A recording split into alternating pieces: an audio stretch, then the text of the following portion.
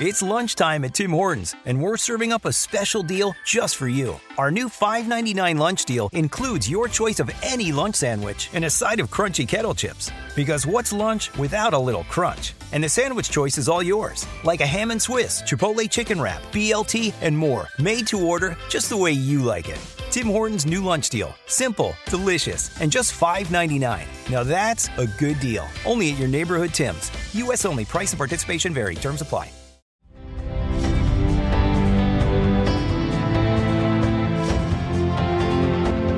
One game. An NBA Finals 7th game. One game. The difference between basketball immortality and crushing disappointment. One game. A chance to become a legend. A hero. A champion. What motivates me now more than ever is winning another championship. It's going to take heart. It's going to take an uncanny amount of energy and strength. To win a championship, it was one of the most emotional times of my life because that's what I play for. One game. A chance for a legacy to grow. One final game. A season-long journey draws to a close. Top of the world! Top of the world! Hello, and welcome back to the Over and Back Classic NBA podcast at HarvardParoxysm.com. I am Jason Mann, and with me, as always, is Rich Craich. Rich, glad to be with you. Absolutely. We finally, the end of our journey of breaking down these game sevens, and we've come, like the NBA season, to the final point, the NBA Finals. And this is it's gonna be a monster kind of series of shows we're gonna do here, and I'm definitely looking forward to it though. A lot of research, a lot of work put in, and it's just good information too. I mean, what's better than a NBA Finals game 7? Like, come on. Yeah. So we're gonna do something a little different. We're gonna do some bite-sized looks at the game 7s of the NBA Finals, all 18 of them. We're going to do a 8-part series, breaking down 2 or 3 each. Yeah, we think it'll be interesting. It'll be kind of it'll be neat to look at. There's obviously a wide variety of games, although many of them involve the Lakers and the Celtics. So we'll be talking about them unfortunately, but that's okay. But that's gonna happen. It's NBA history. So it's like if we did a baseball, but we talk about the Yankees probably like 70% of the time. It just you can't. There's nothing you can do, nothing right? You can do no. So you blame the Hawks for trading Bill Russell, I guess. So right, yeah, it's all their fault, really. Yeah. It's really the St. Louis Hawks' fault. It really is, exactly. So, so we'll be getting into that soon. But of course, you can check us out on Facebook at Over and Back NBA, on Twitter at Over and Back NBA as well. You can find the Hardwood Paroxysm iTunes feed. With all the with us and all the other great podium game podcasts that are on there. It would be great if you could leave a rating and review on iTunes. It helps people find the shows. Yeah, and more people listening, more people interacting on Twitter, more fun, more topic requests and stuff. It's perfect. Yeah, just do it. So we would come on. Any feedback that we can get on what we're doing, positive or negative, we definitely appreciate it. So that's what makes the show better. Yeah, and if you have any topic ideas, I mean, and I mentioned that sort of haphazardly, but it's true. I mean, there's been numerous shows where someone said, it'd be pretty cool if you guys talked about blah, blah, blah, and then we, do a little cursory research, and we're like, yeah, that would be a great show if we talked about blah, blah, blah, or whatever. So let us, what's your blah, blah, blah? Yeah. Send it. We'd like to know. Send us your blah, blah, blah. All right, well, on to the show.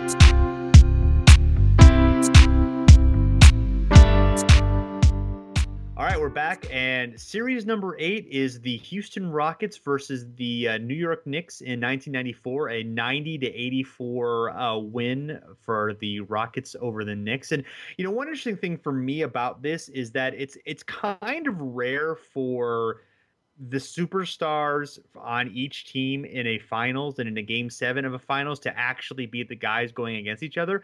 But in this case, it really is, a lot of it is Ewing versus Olajuwon. Yeah, no, you definitely look at that series and those, or this particular series and those two guys. I mean, they were, the pillars of these two teams in a lot of ways. And these guys, they didn't really cross paths as much as we would sort of kind of think or hope or you would sort of assume. I mean, this was, these aren't in quite, I don't want to say they're out of their prime, but you know what I mean? Like, this is almost 10 years into their careers.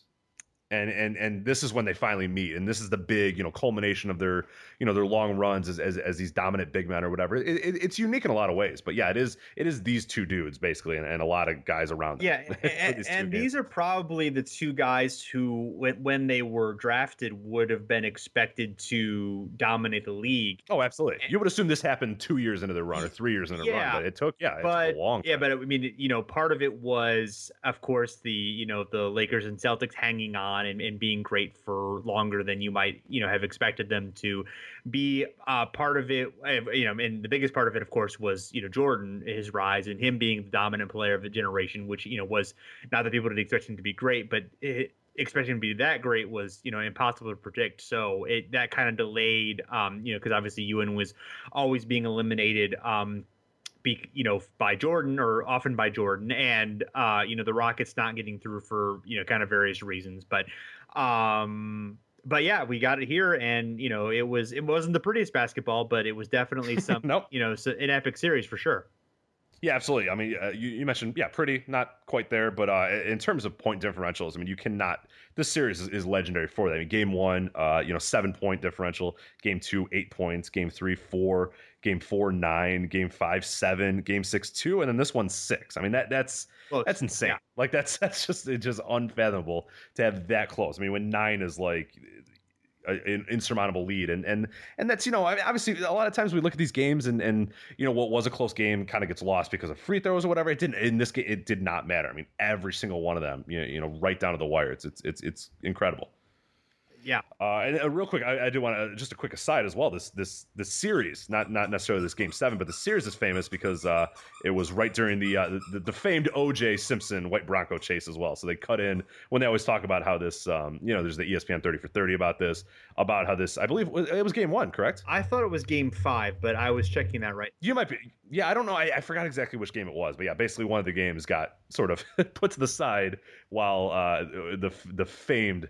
One of the famous car chases in American history, one of the famous sort of eras or summers or whatever the hell you want to call it in American history is the O.J. Simpson, chase, arrest, trial, all that madness that happened, which seems so silly in retrospect, but at the time it was the thing. I know my parents would like run home and trip over themselves to like turn on the TV to see like what's going on in the courtroom today. Like, oh, who's taking the stand? It's like, what is going on? Like, what is this? Why are we watching this? And it's O.J. Simpson. Like he's a big deal, but like, yeah, I guess that big of a deal. I guess like he grew up. Like, yeah, it's hard to explain how. Yeah, if you didn't live through that, how big a deal that was. Yeah, it was game 5, by the way. But okay. Yeah. Yeah, so having an even worse month than O.J. Simpson, I think, was John Starks. I don't know about that. I mean, it was pretty bad, but at least in this game, 2 of 18. Yeah, in this game, of 11 from 3, not so good. Well, you got to keep shooting. Yeah. Shooters have to shoot. Right. Yeah, don't worry about efficiency. Smith. This is J.R. Smith's. Right. He has this game on repeat. It's what he lives for. But it's funny in doing the research for this particular game and trying to figure stuff out. I looked and every article about this game, every like long form article, everything always seemed to focus on John Starks and how bad he was and how people still to this day are like, hey man, remember how awful you were? And he's like, yeah, I do. Yeah, thank you. Thanks. Like I'm well aware that I was terrible in that game. I totally understand, but it's kind of funny. Yeah. Like I was good in like a lot of the other games in this series, but nobody cares about those. But yeah, it's quite funny how that's really just become the story out of this series and out of this, in this game in particular, which is just 2 of 18 is just.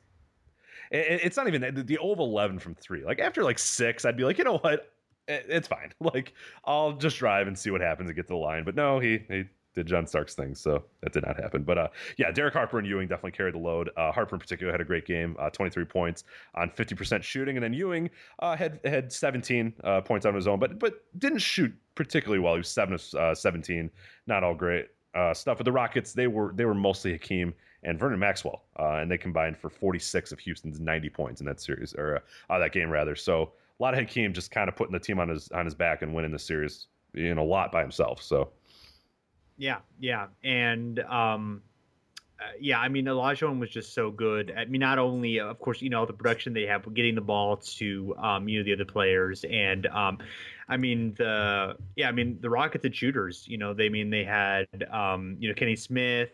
Sam Cassell, a lot of guys, Ori. I mean, they had a lot of, and they were a pretty young team too for the, obviously Olajuwon was older and,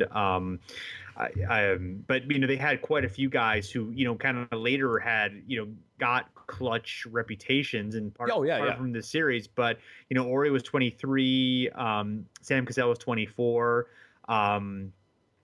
They had, I guess the guys were more in regular age. Kenny Smith was 28. Yeah, this is before they had Drexler too. So people sort of forget that this wasn't. There was a year without Drexler that they won, and it would be the next year where they would get him, and then next year after that they would get a lot older. They got real old, real quick. Yeah, with Barkley and stuff, and then became just a team where in the late '90s was just like everybody was like 35 on that team, and they were just super old. But yeah, this is still a very young Rockets team, just anchored by an older Hakeem that was still largely in his prime, but kind of on the way out of it. Yeah, I mean, he still had a number of good years, and he was still an MVP level player for a few more years. But he was he was 32ish. He was an older guy. I mean, this is it was a close game throughout, and Rockets led most of the way. They Olajuwon hit a 6-foot hook, and then Maxwell hit a 3-pointer with 1:48 left. The Rockets were up 83-75, and they were basically able to hold on from there. And Rudy Tomjanovich, the coach, he was a member of the Rockets as a player, scout, assistant coach, and head coach for all 24 years since he left Michigan as a player in 1970. And then he ruined it by doing the terrible Lakers. Yes. He's still consulting. I think he's still consulting for the Lakers, actually. Really? I did not know that. I believe so. At least up until a couple of years ago, he still was. So I guess he just scouted reports. I don't know. Yeah. It's like horrifying to see him on a Lakers bench. I don't know why. It was weird. Yes. Every time I see that, I'm always like, "Ooh, yeah, that did happen." Yeah. Like I forget about it. And like it was a big deal. It was like a big contract, and I remember it being a huge deal at the time. But it's just like so icky now when you look back at it. It's like, oh no. Well, I mean, he'd won shit. He was a great. Yeah, I mean, he had a great reputation as a coach. I mean, he had those championships and everything. So, yeah. Looks like he stayed with the Lakers. Yeah, you're right. I just looked up right now. He's still a consultant. So there you go. There you go. Which means they probably are still paying out his contract, but instead have decided to load it over a course of a year or courses of years, which I'm assuming is what they did instead of just. But he's been with the Lakers getting close to about as long as he was with the Rockets. I mean, he's still got 2 years left to do that, but that's it's been more than 10 years he's been with the Lakers. So yeah, you forget 2004 is a long time ago. Yes. Now I feel old and I want to cry. So thank you. So speaking of a long time ago, our next game is the Boston Celtics beating the Los Angeles Lakers in 1969 of all. I'm not going to talk about it. This is all you. I'm sick of talking. I'm not doing it anymore. Okay, well, No, I'm joking. But 108. What did Bill Russell have a good game with a lot of rebounds? He did pretty well. He had 21 rebounds. He only had 6 points. He did have 6 assists. So changes up on us. This was his last game. This, of course, was the Celtics' 11th title in 13 years. The 7th time they'd beaten the Lakers in that span, as we mentioned before. The Celtics actually, they were 4th in the East at 48-34, though they were 2nd in the NBA and SRS. So they were a stronger team than they initially appeared, but they had to go through more playoff rounds than they were used to. For most of the time, during their run, there were 8 or 9 teams. They only had to go through 2 playoff runs because they usually won their division. Later on, as expansion started to happen, there were more teams, and they did have an extra round to go through. They were older, so it was a little bit more of a challenge, but they were able to, pull through this year. The Lakers they won the West at 55-27, but they were actually 5th in the league in SRS. So again, maybe not quite as good as they looked at like on paper. Havlicek had 26-9-5, Sam Jones had 21-7, and Emmett Bryant had 20-5. West had 42-13-12 in this game, which is pretty great. He famously won the Finals MVP despite the loss, and this was actually the first time the Finals MVP was ever awarded as well. The only time it has gone to a player on a losing team, and probably rightfully so. Yeah, I would say so. It'll be interesting. We're going into the.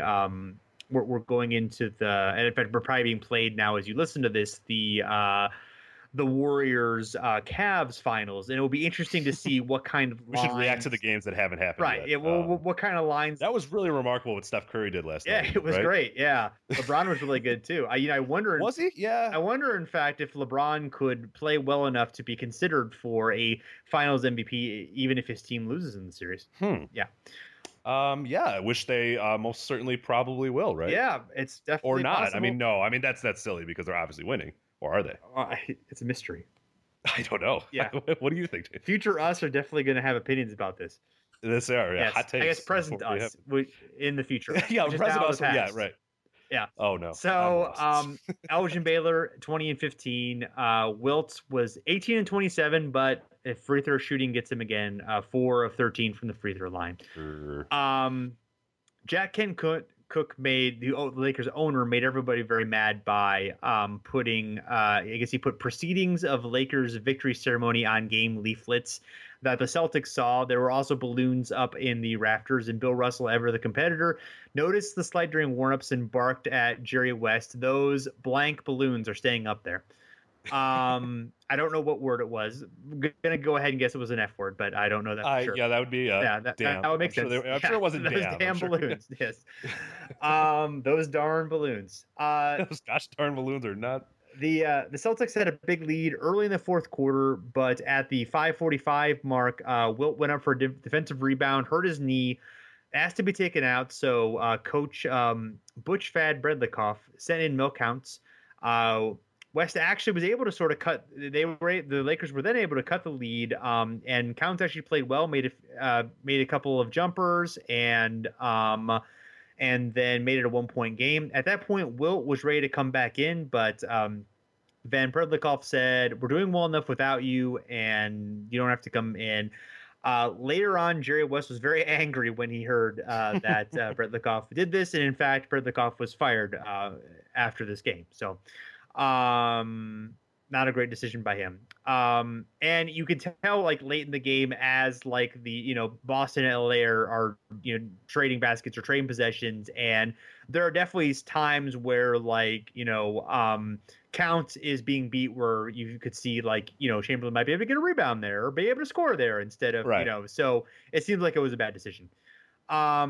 And I guess the most famous play down the stretch here was where like West knocks the ball out of Havlicek's hands, and then Don Nelson just manages to pick it up at the free throw line, threw it up, and then it hit the rim, bounced up, and then just switches right through the rim. It's just like it was ordained to go through. Yeah, it's a very weird shot. You've seen it. I'm sure people have seen it the highlight a lot, but yeah, it's an odd highlight. Yeah, and then at that point, the Celtics hold on to win the game and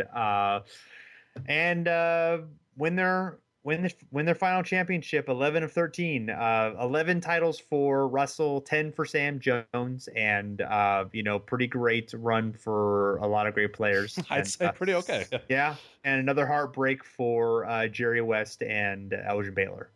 Yep. Yeah.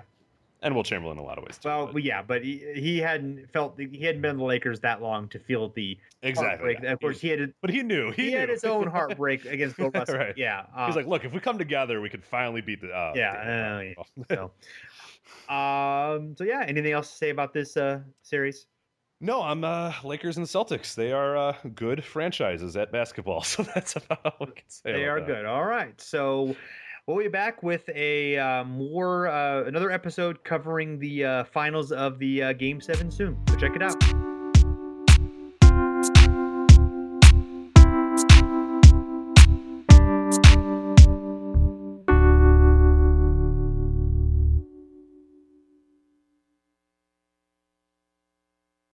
This is the story of the one. As a maintenance engineer, he hears things differently. To the untrained ear, everything on his shop floor might sound fine, but he can hear gears grinding or a belt slipping. So he steps in to fix the problem at hand before it gets out of hand. And he knows Grainger's got the right product he needs to get the job done, which is music to his ears. Call, click Grainger.com, or just stop by. Grainger, for the ones who get it done.